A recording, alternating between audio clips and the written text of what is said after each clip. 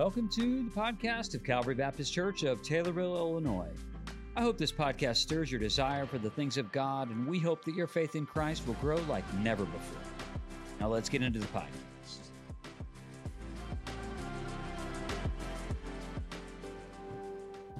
All right, everybody, high five the person next to you and say, I'm so glad you're here.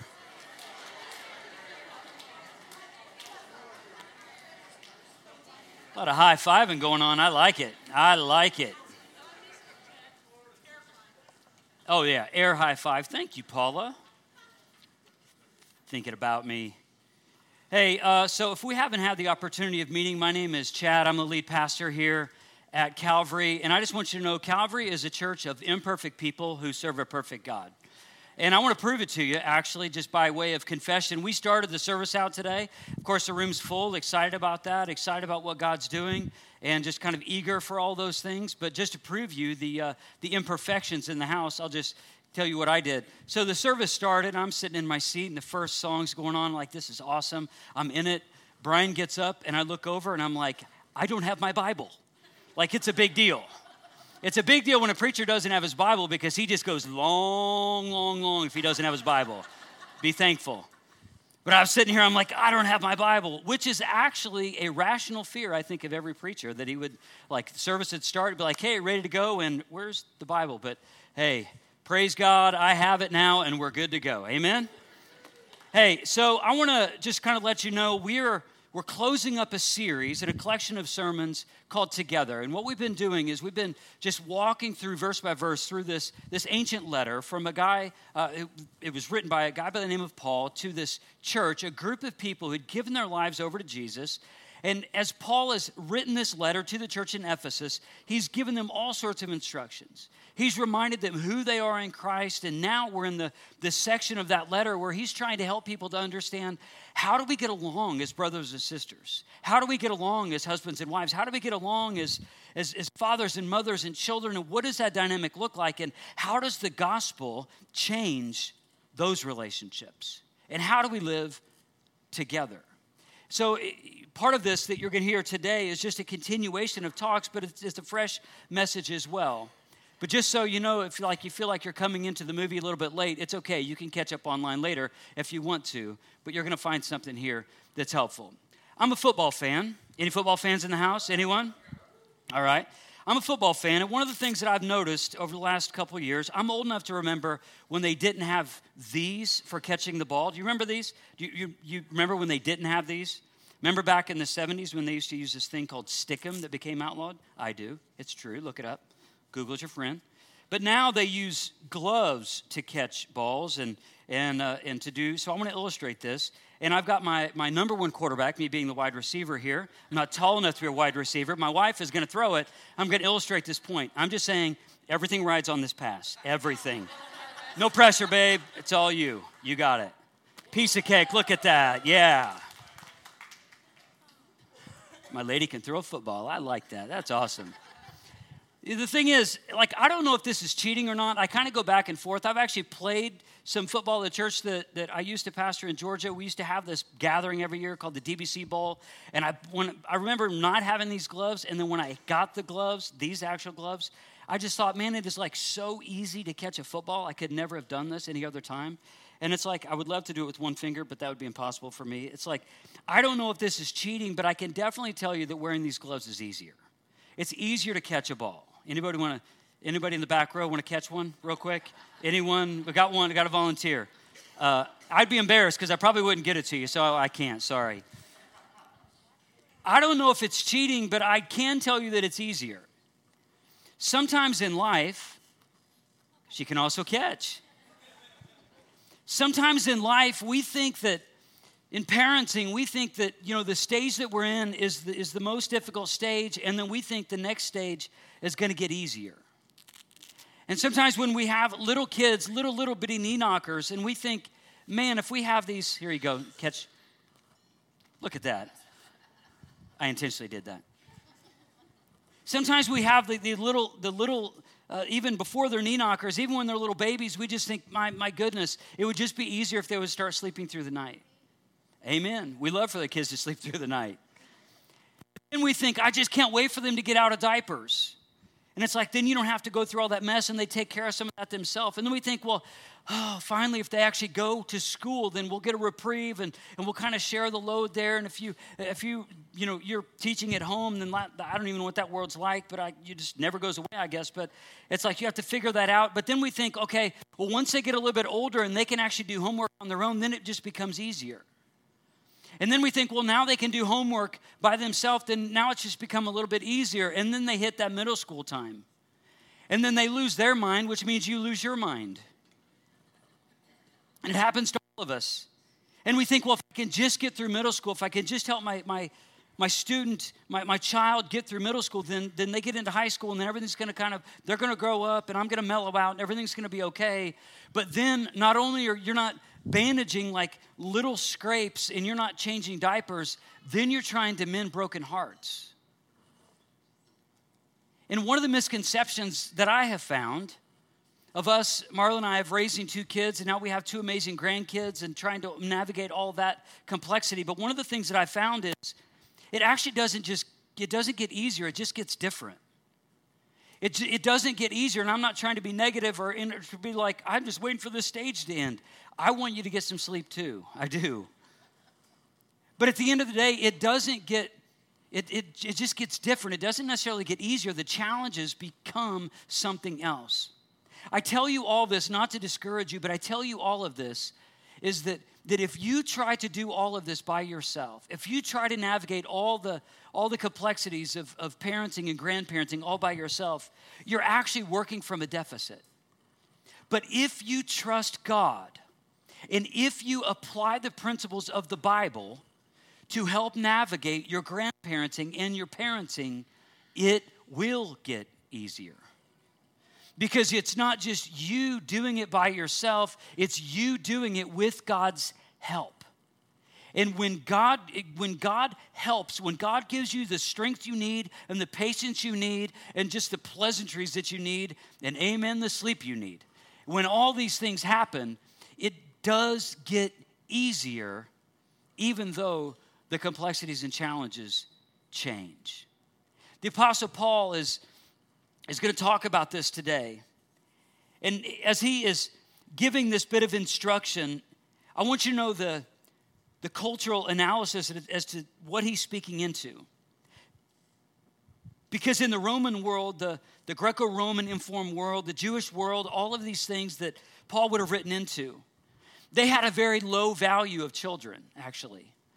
As a matter of fact, there was the father had ultimate power over everyone under their authority, every family member, forever, even adult kids.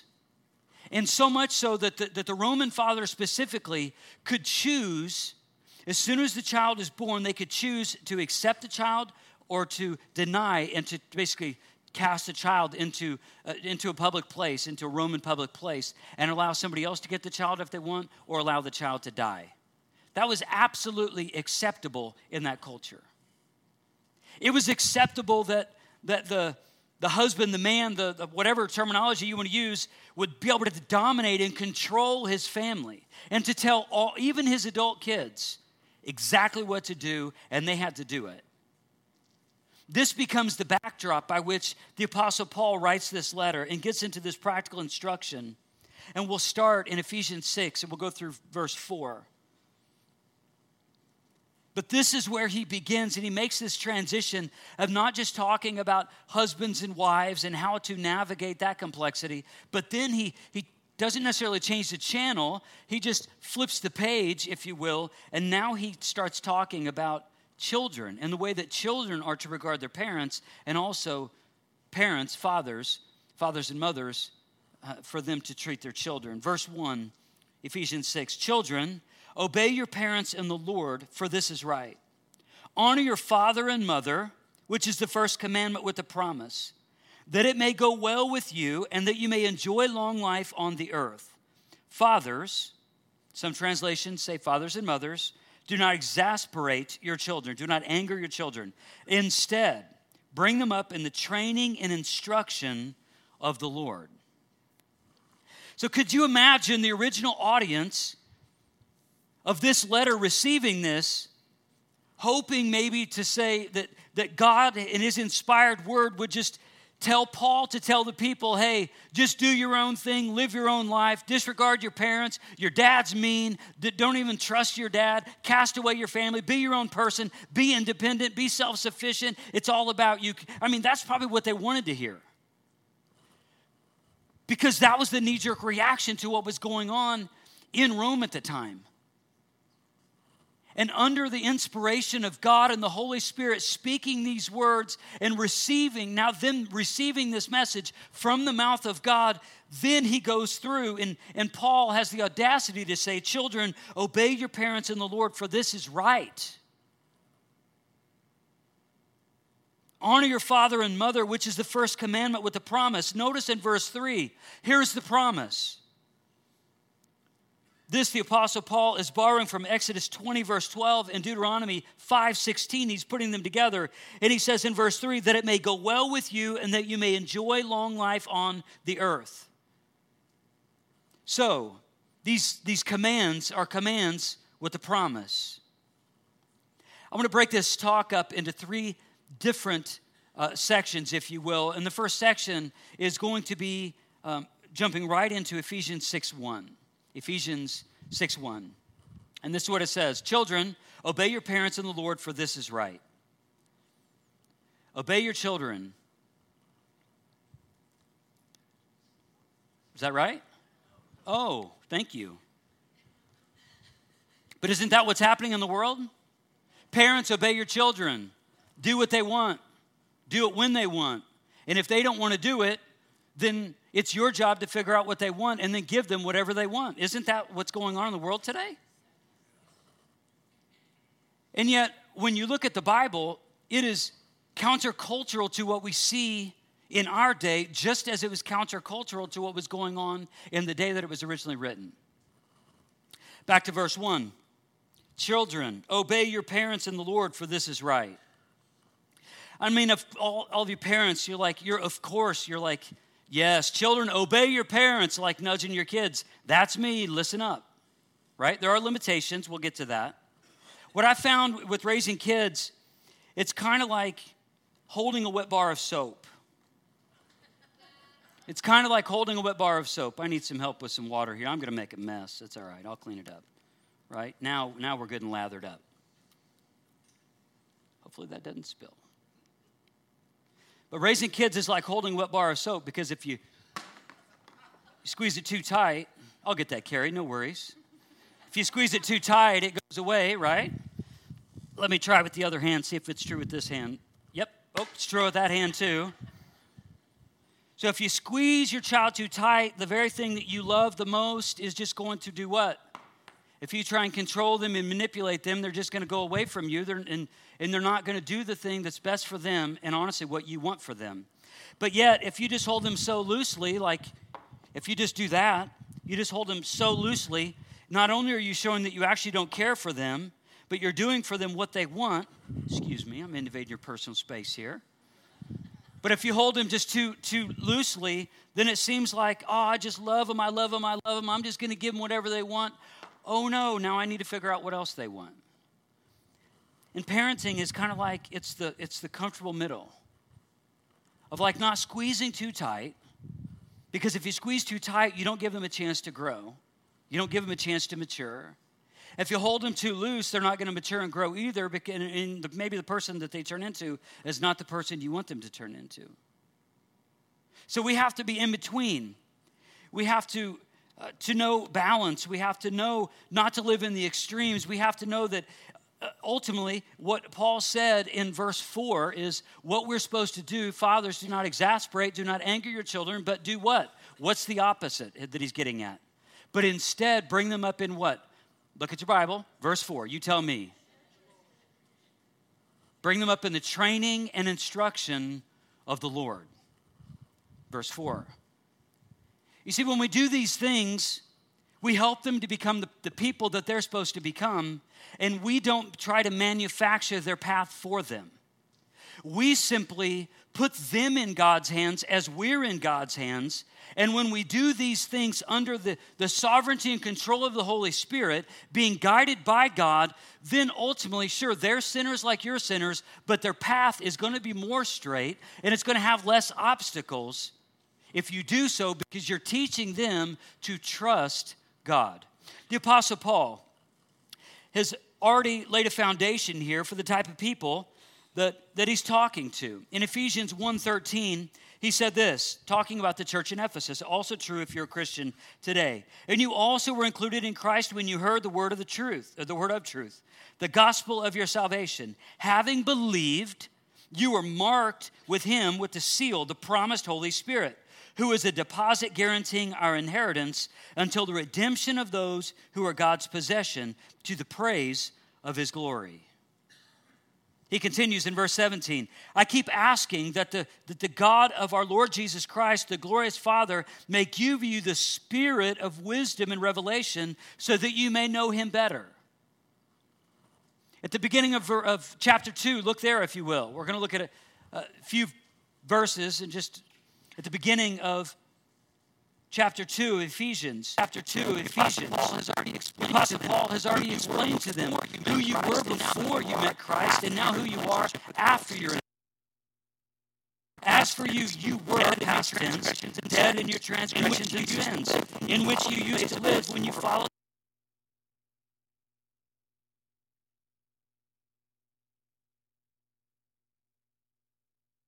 Meaning all of us Christians have also lived among them at one time, gratifying the cravings of our sinful nature and following its desires and thoughts. Like the rest, we were by nature objects of wrath. But because of his great love for us, God, in his rich in mercy, made us alive in Christ even when we were dead in our transgressions. It is by grace you've been saved, and God raised us up with Christ and seated us with in order that in the coming ages he might show the incomparable riches of his grace expressed in his kindness to us in Christ. And I'll end with these next two verses. For it is by grace that you've been saved, through faith. This is not from yourselves. It is a gift from God, not by works, so that no one can boast. The Apostle Paul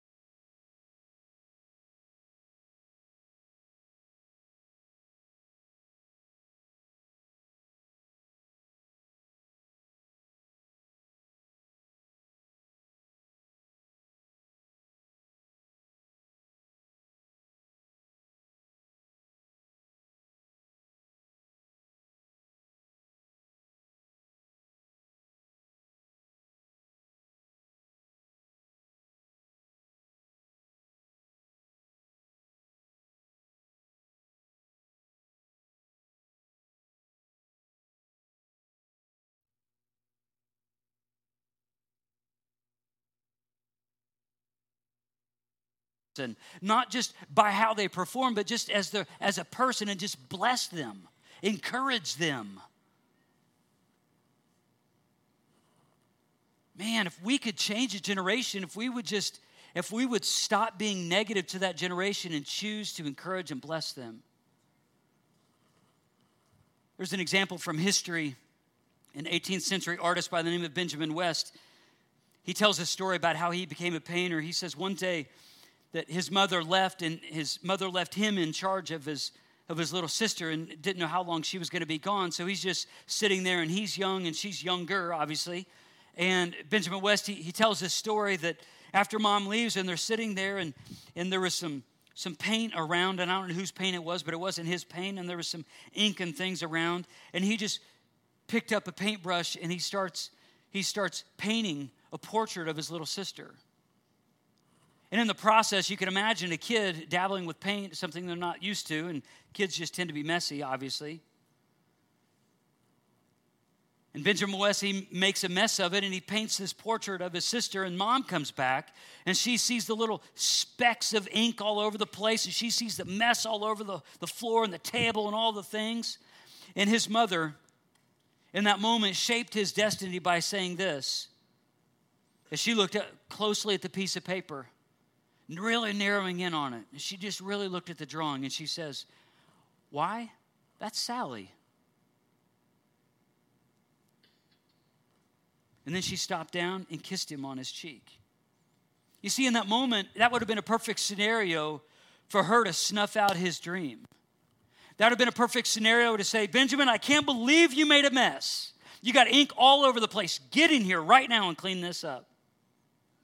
And that could have shaped his whole destiny. Instead of encouraging the gift that God had placed in him to be a painter, that could have shifted his whole trajectory if she would have chastised and rebuked him, but yet she encouraged him, and he became a renowned painter. I wonder how much potential is in our teenagers and our kids today if we would simply encourage the things that they're good at, that honor God and bring good into the world. If we would simply make it a point of fact to encourage them to do that and to do the right thing rather than just seeking to chastise them when they do the wrong thing. You see, I believe this too. We inspire obedience in our children by actively encouraging them. We inspire obedience when we encourage them. I mean, it's just a matter of human nature, is it not?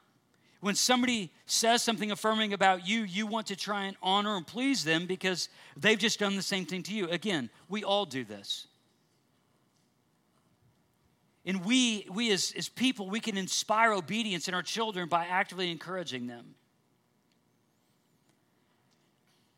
You see, if we're going to raise our kids, I think getting back to the passage, verse 1 and 2, "Children, obey your parents in the Lord, for this is right. Honor your father and mother," which is the first commandment with the promise.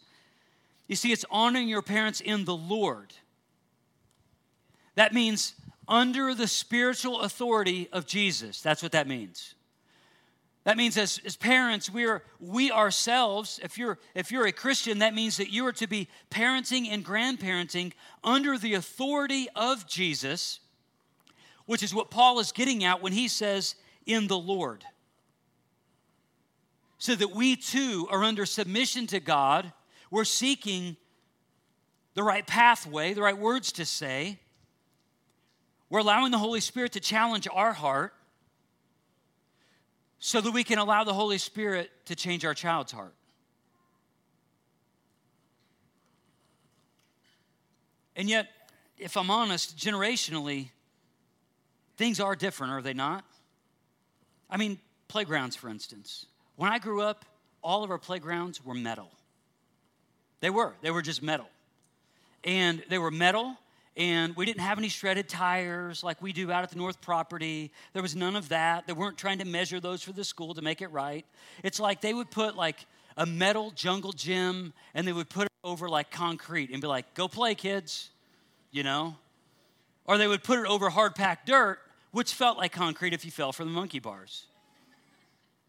Not to even mention the metal slides. They were a treat, weren't they? Don't you dare hit your bare skin on those slides. It's probably still on the slide right now, actually. And like, we had a child break her arm on the merry-go-round. Are we raising Spartans? What are we doing? I don't even know. Well, you know what the merry-go-round is, right? It's the thing that you teach a kid to hold on to. Basically, all you're teaching the kid is grip strength, because if their grip strength falls, they get chucked off there. And we had a daughter like break her arm off a merry-go-round. I feel bad about that a little bit. I mean, she was having fun. I mean, I don't know.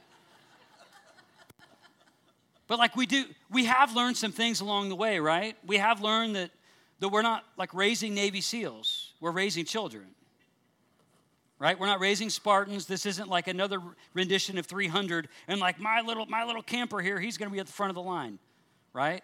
We're not like trying to build a phalanx here with our children.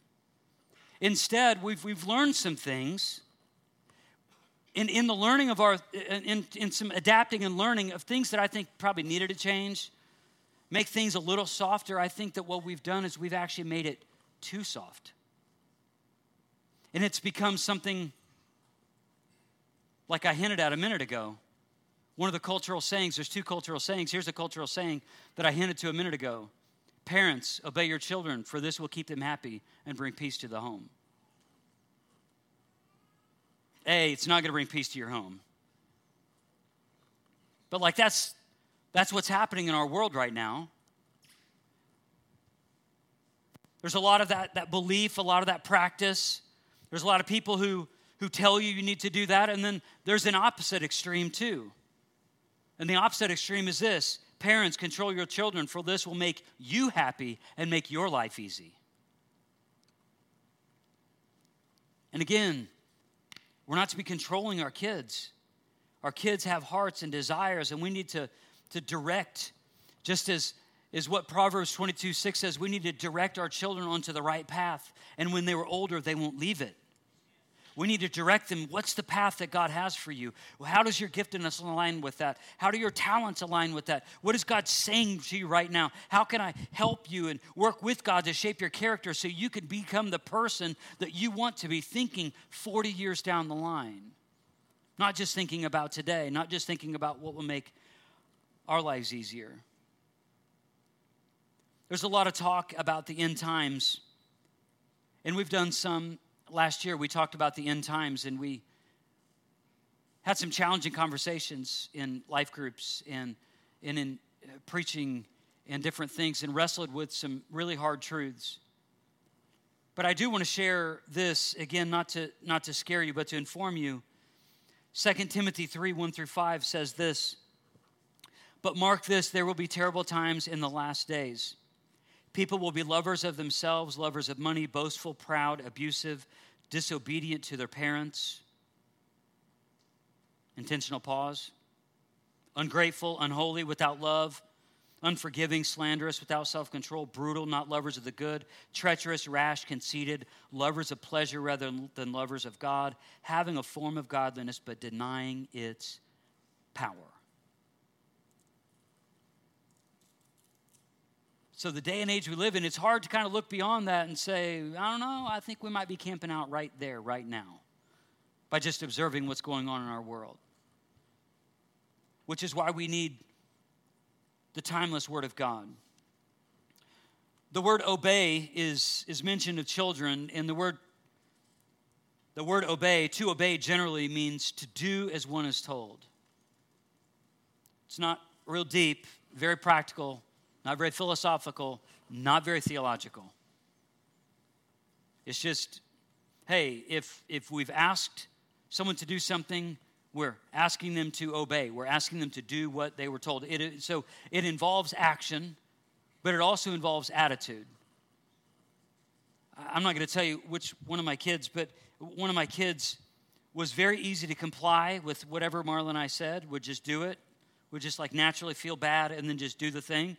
But then we had another child that if you asked this child to do something, their feet automatically sunk into cement and they were immovable.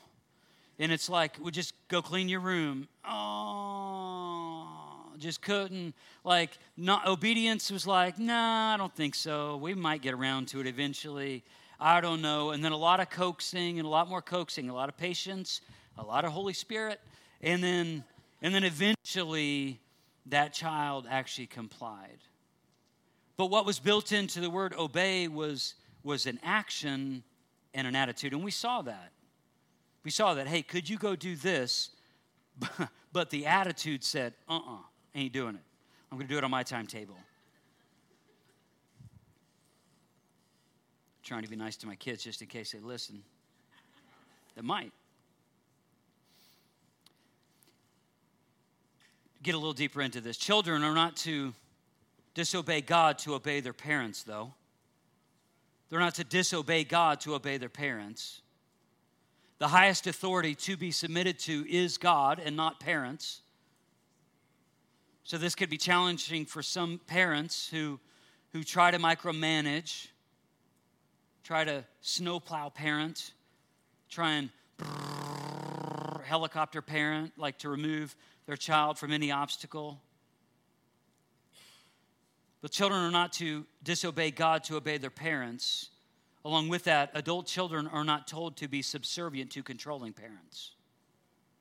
You can honor them, but that doesn't mean that you do everything that they have, everything that they say. Because what the Bible talks about also in 3 different references in the Scriptures, once in Genesis, once in Matthew 19, and once that we've already covered in Ephesians 5, is these words, leave and cleave. That you will leave father and mother, and you will cleave unto your wife, you'll cleave unto your husband, and the two will become one flesh. When a child becomes an adult, and they get married, they form their own family. Their mother and father becomes extended family. That means they don't have to do everything that mom and dad say automatically. They may do those things, but what that means is they have their own family. And if they have their own family, that means they, under the inspiration of God and the Holy Spirit directing, hopefully, they get to make decisions for their family as to what they're going to do and the vacations they're going to take and how they're going to spend their holidays. And that isn't for mom and dad, who are now extended family, to go in and to dabble into their into their kids' marriage, because they have to see themselves also as extended family. So that automatically creates a boundary, connecting to last week. It automatically connects a boundary that it's a new family and now extended family. That way you can allow your kids to thrive. And that way you, as mom and dad, the first set of parents, you guys can thrive without trying to control and manipulate your kids. But adult children are not told to be subservient to controlling parents. Verse 2 and 3 from the original passage, honor your father and mother, which is the first commandment with the promise, that it may go well with you, that you may enjoy long life on the earth. To honor means to respect and love. It means to respect and love. This also involves an attitude. We're not really a culture that honors well. Unfortunately, and this grieves me, but there are certain people within our culture who are just marginalized, and they're treated as if they actually have no value in the culture anymore. And I'm not going to get into the specifics as to where I see that, but it just happens a lot. We ourselves are not an honoring culture like what you could see in other parts of the world, or even what we would see in the New Testament. We need to become people who show that love and that respect, not only within the home, but also outside the home. Not only with people who look like us, but people who don't look like us. Not only people who dress like us, but also people who don't dress like us. People who are in our socioeconomic status, and also people outside of our socioeconomic status. We just need to be a people of honor. It starts in the home. It starts in the home. It starts with honoring father and mother. Once that's created as a baseline within the home, then that child learns to honor and love and respect people outside of the home. In the way that we do it also, it models our relationship with God. Honor unleashes blessings. Exodus 20, verse 12, honor your father and mother so that you may live long in the land the Lord is giving you. It comes with a blessing. Fathers, do not exasperate your children. Instead, bring them up in the training and instruction of the Lord. So you see, there's 2 different pathways, ultimately. We can either exasperate, which means anger. We can anger our children as fathers and mothers by trying to control them, manipulate them, allowing them to make all decisions without any sort of guidance. Or what we can do is we can keep the truth in front of them. We can model what it looks like to walk in the Spirit in front of them. We can, with words, we can tell them, when we failed our own kids, we can tell them we're sorry. So they can learn by us modeling, wow, Dad said I'm sorry. Dad messed up. Dad recognized that he messed up and that he said he's sorry. That's going to make it easier for your kid to do the same thing.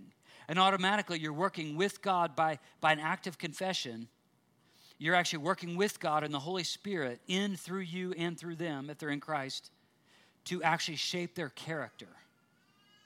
This is part of Spirit-filled parenting. Not to be your child's counselor, not to be your child's therapist, not to be anything else, but to just walk alongside them, being their parent, being their spokesperson, loving them, caring for them, teaching them, and bringing them up in the instruction of the Lord. There's a lot of bad biblical examples of this. A lot of bad biblical examples.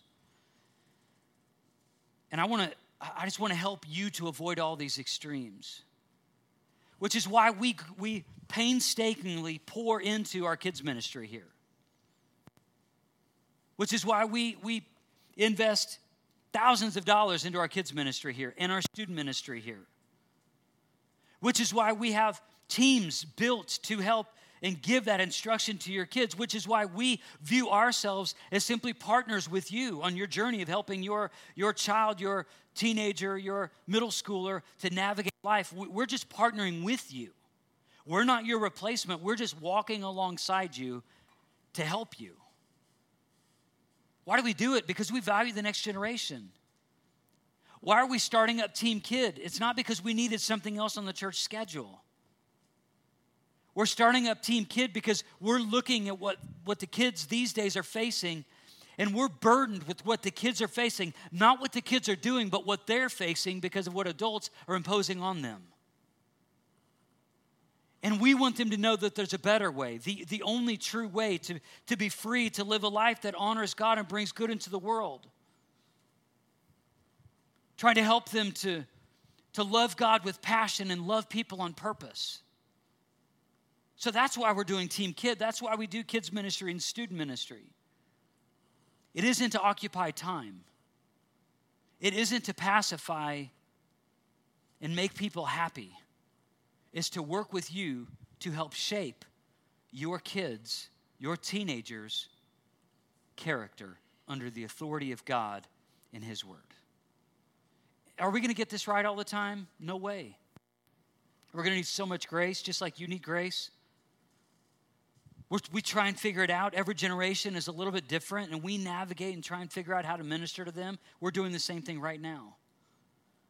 But what we ask of you is this: partner with us in the journey. Partner by placing your kids in the kids' ministry, in student ministry. Get involved in training and instruction of the Lord, not only that we offer, but also just opening your Bible and reading them simple Bible stories and praying with them. You doing that. You see, they expect us to do it. They expect people, when they come to church, they expect us to do all those things. But as parents, you can set so much of a greater example by doing these things at home. Would you stand?